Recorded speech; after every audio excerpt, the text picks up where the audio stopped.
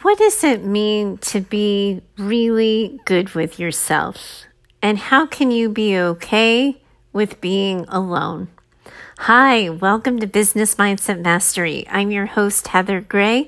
I'm a mindset leadership expert. I work with business owners, leaders, and entrepreneurs. And today we're diving into a listener suggested topic, the idea of being alone and how can we make being alone okay.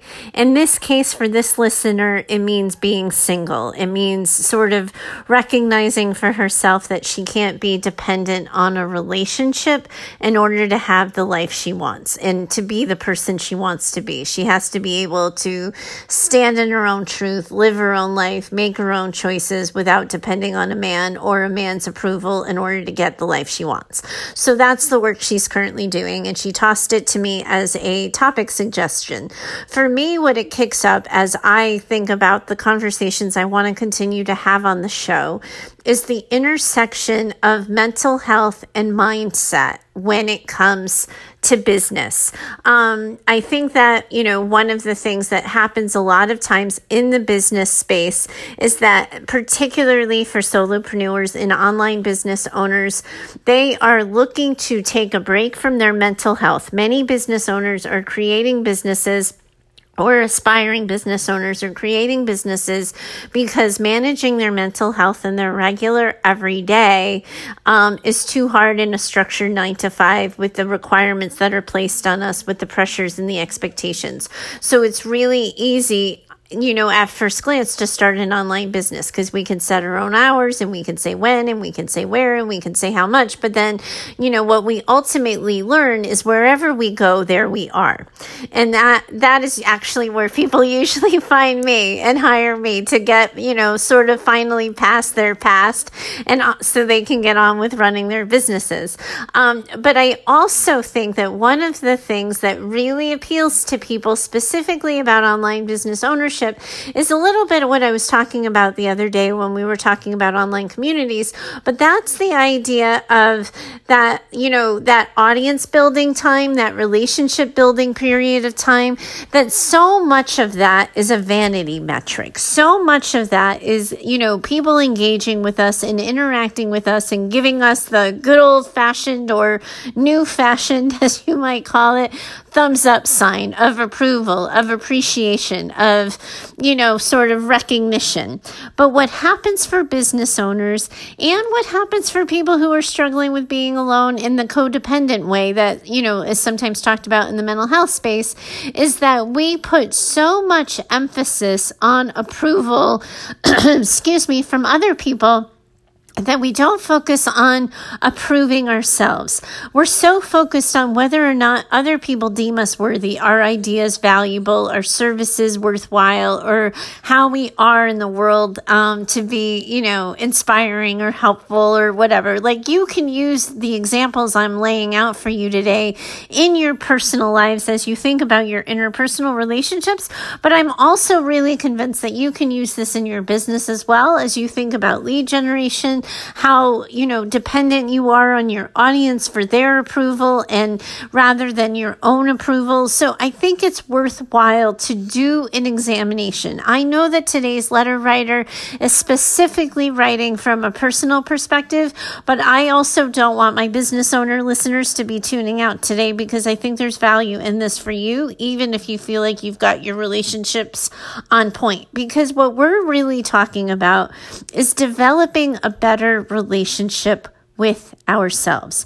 You heard me talk, in recent episodes about the role of self-acceptance, knowing who we are and how we move through the world and what sets us up for success and what we need to feel rested and what we need to feel connected, to be aware of those things so that we can make sure that we're, incorporating those things into how we're living our lives and how we're running our businesses.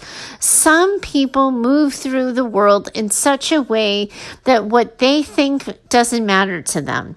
They want to know what everyone else thinks. They don't particularly like themselves. They don't particularly value themselves. And so they build themselves up on the compliments, the attention of other people.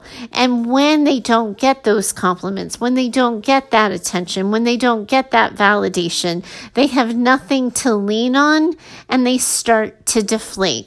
A couple of months ago, I think it was, we all had a day on social media where Facebook and Instagram were both down on the same day. And I think half the people lost their collective minds not being connected to social for such a short period of time. And it really illustrated for me how connected we are on a dependent level to what other people think. So how do we get to the place of valuing our own opinions and our own point of view? It comes down to the other thing you've heard me say on the show a lot when it comes to self-acceptance, knowing how we like our eggs. I always steal that scene and that line from Julia Roberts in Runaway Bride. Richard Gere says it to her and says, "You don't even know who you are, for crying out loud. You don't even know how you like your eggs." Because I think at some point, some people have either built businesses or themselves up based on what other people have had to say. "Oh, you're really good at this. You should do that." You've heard me talk on the show that I always wanted to be a nurse, but people decided for me that I wasn't very good at science and I wouldn't be able to get through the coursework and I should stick to social work. So we all are, sort of vulnerable to the court of public opinion from time to time. Some people become particularly vulnerable. Sometimes that's because of their family upbringing, how they were raised, how their parents led them to think about themselves, how others sort of pivotal adults in their lives. Sometimes I think kids, when their, brains and their beings haven't fully developed, they incorporate different stories and not only always the most functional stories into their being for how they, should move through the world and what it means to be successful in the world, etc. So for whatever reason, sometimes people come to the table not knowing how to simply sit at the table when no one else is there. And it starts with figuring out what and who you are and how you move through the world, regardless of what other people think. When people can't be alone, it's one of two things. They don't like themselves and it's low self-esteem and they're filled with guilt and shame. So they're looking for somebody else to rescue them and erase from that story. Or, they look toward themselves and who they want to be and how they want to move through the world, and they find a relatively kind of like blank slate. They don't really know, because the only way they've made decisions is what other people think. So when somebody says, "What would you like for dinner?" It's, "I don't know. What do you want?" If somebody says, "What movie do you want to see?" Whatever you want to see is fine. Not having an opinion.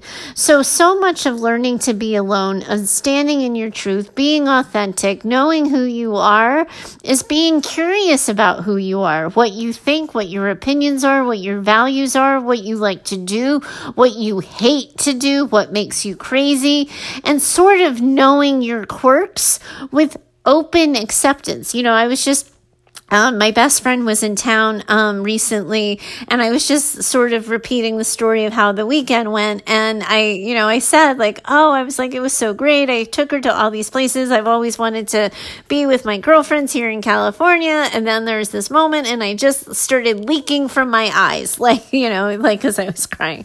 And, and I said, that was so typically me. And it really is so typically me to be so filled with happiness and so filled with joy to just start crying.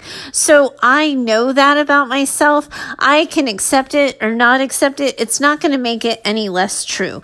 But if you know who you are, what you think, what your opinions are, what your values are, what's important to you, because when you don't know those things, it is really hard to be alone and to sit with yourself on a scary day. So you want to spend time being curious, reading books, exposing yourself to new opinions. This is an awesome place for therapy. This is really good fodder for a good, strong therapist who can help you sort of sort this stuff out and help you sort of look at, well, where did you give up your opinion? Why did you give up your opinion? And who are you now? And what are your preferences? And what do you choose? To really start to know yourself, because because otherwise it feels like when you're by yourself at a table, it feels like you're sitting with a ghost.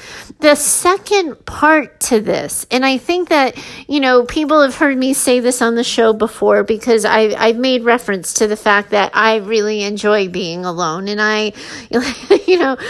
one of the worst days ever was when my husband did his last 24-hour on-call shift of his entire career, and I realized I was never going to get a 24-hour break again, because I just love having the house to myself and eating cereal for dinner and watching what I want on TV and taking up the whole bed without being accountable to anybody else. And I must have mentioned this on a show or something, because I've gotten a lot of letters about it since. But so much of it is recognizing that you can be alone, but you don't want to be alone. And I think sometimes this is really important for business owners to think about, to recognize that you are going to choose solopreneur. You are going to choose to own your own business, to have a personal brand, or for you in your personal life to, partner up and to get married. But because you want to know that you can, and then it's okay for your preference to not be, that you are always going to be somebody who partners up, or you are always going to be somebody who wants to be in a steady monogamous relationship. Because I think there's a difference between learning to be alone and wanting to be alone.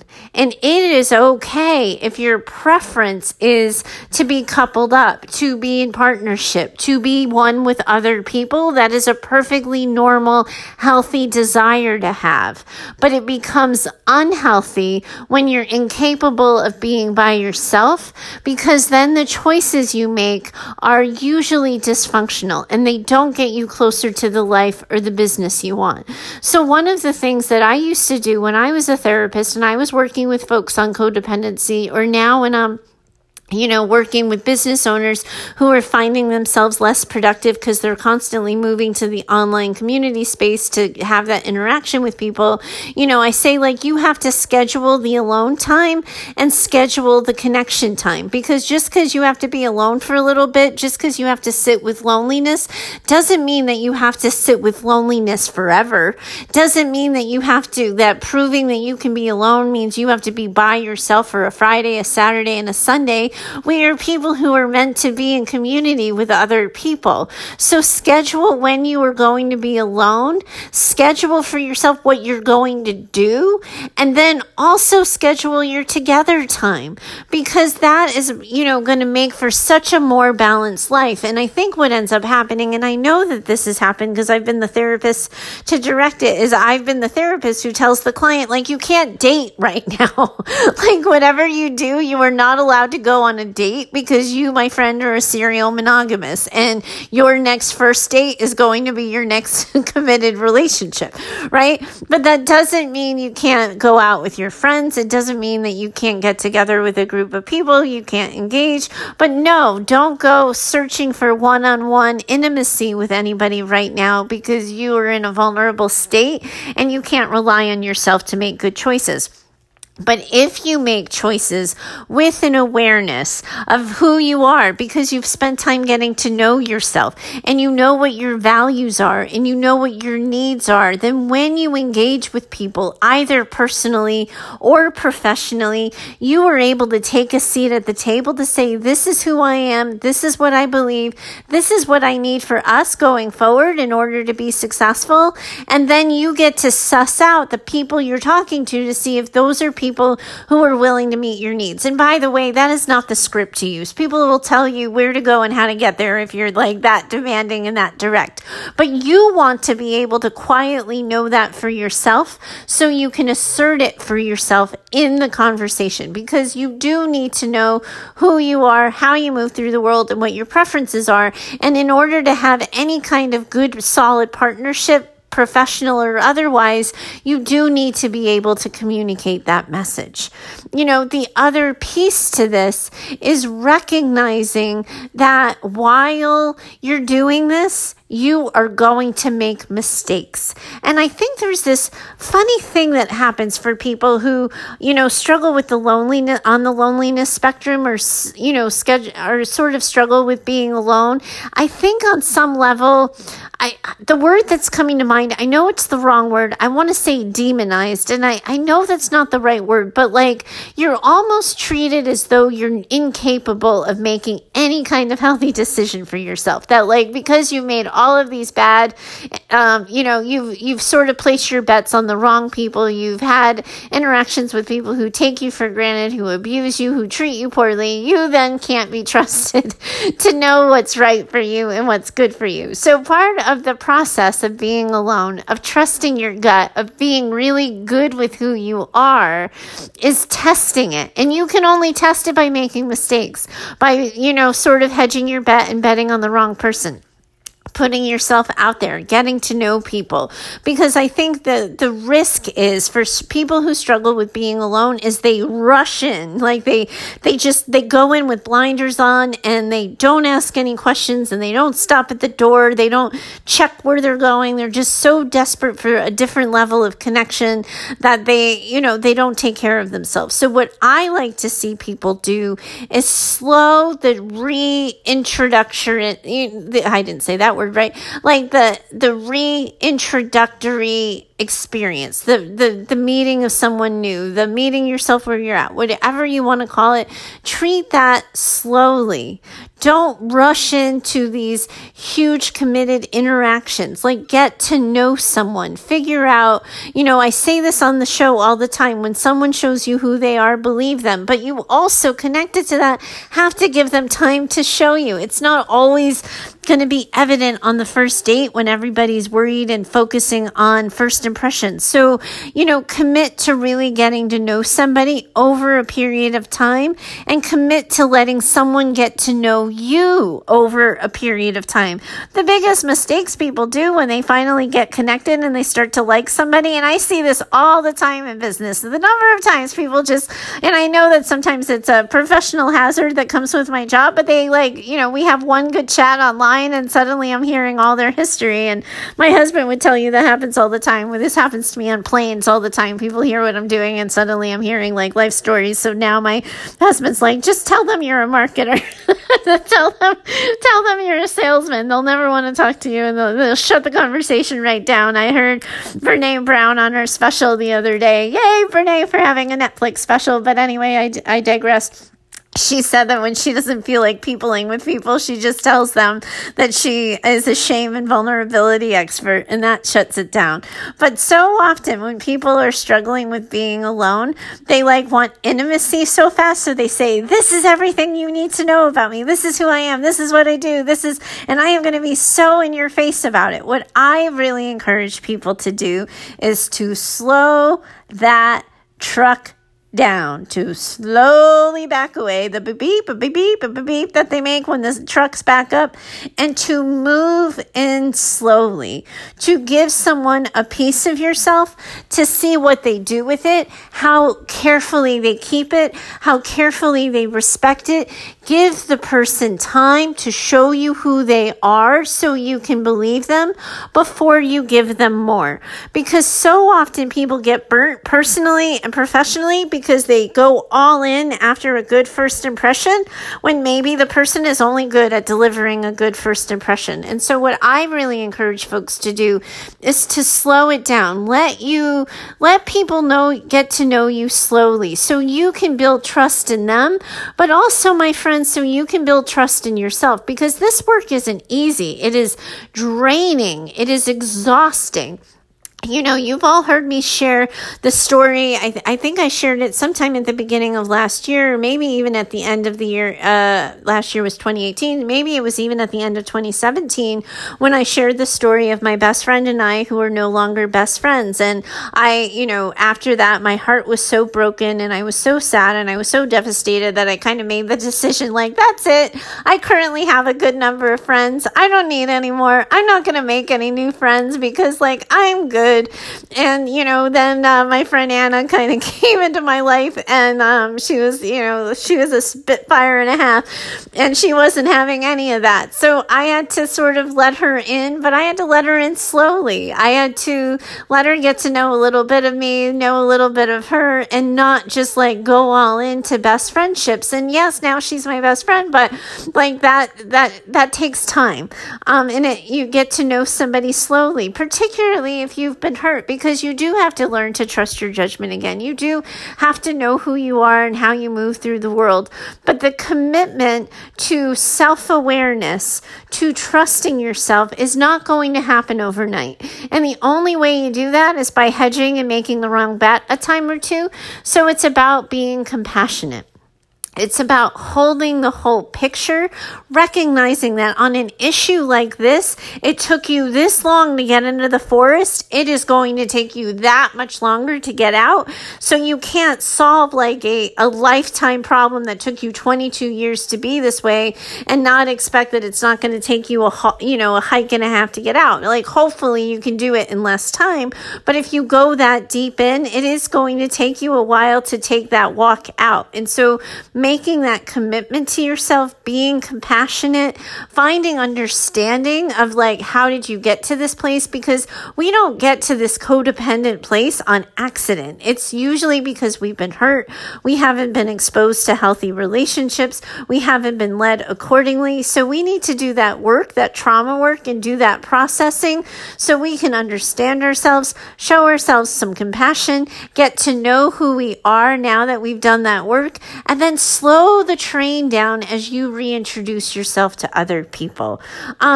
This is totally one of those discussions that I would not be able to cover in any amount of depth in a single solitary podcast episode, but I do hope I've offered a helpful frame for you guys to think about. This is also one of those topics where a specific question on where you're struggling in your life or your business and how it would play out for you, if you send it in to me, I will gladly do a follow-up on your particular situation. Anybody who's listening, that's equal opportunity call out there. Or if there's a topic on the show you want me to dig into deeper, or you have a question completely unrelated, the best pod comes from the best questions, and I would love to hear yours. Thanks so much for sitting with me and having this hard conversation. This isn't just like the snackable candy kind of chat. This was real good, deep, hard work. Thanks for sitting in it with me, and I look forward to talking to you next time. Bye for now.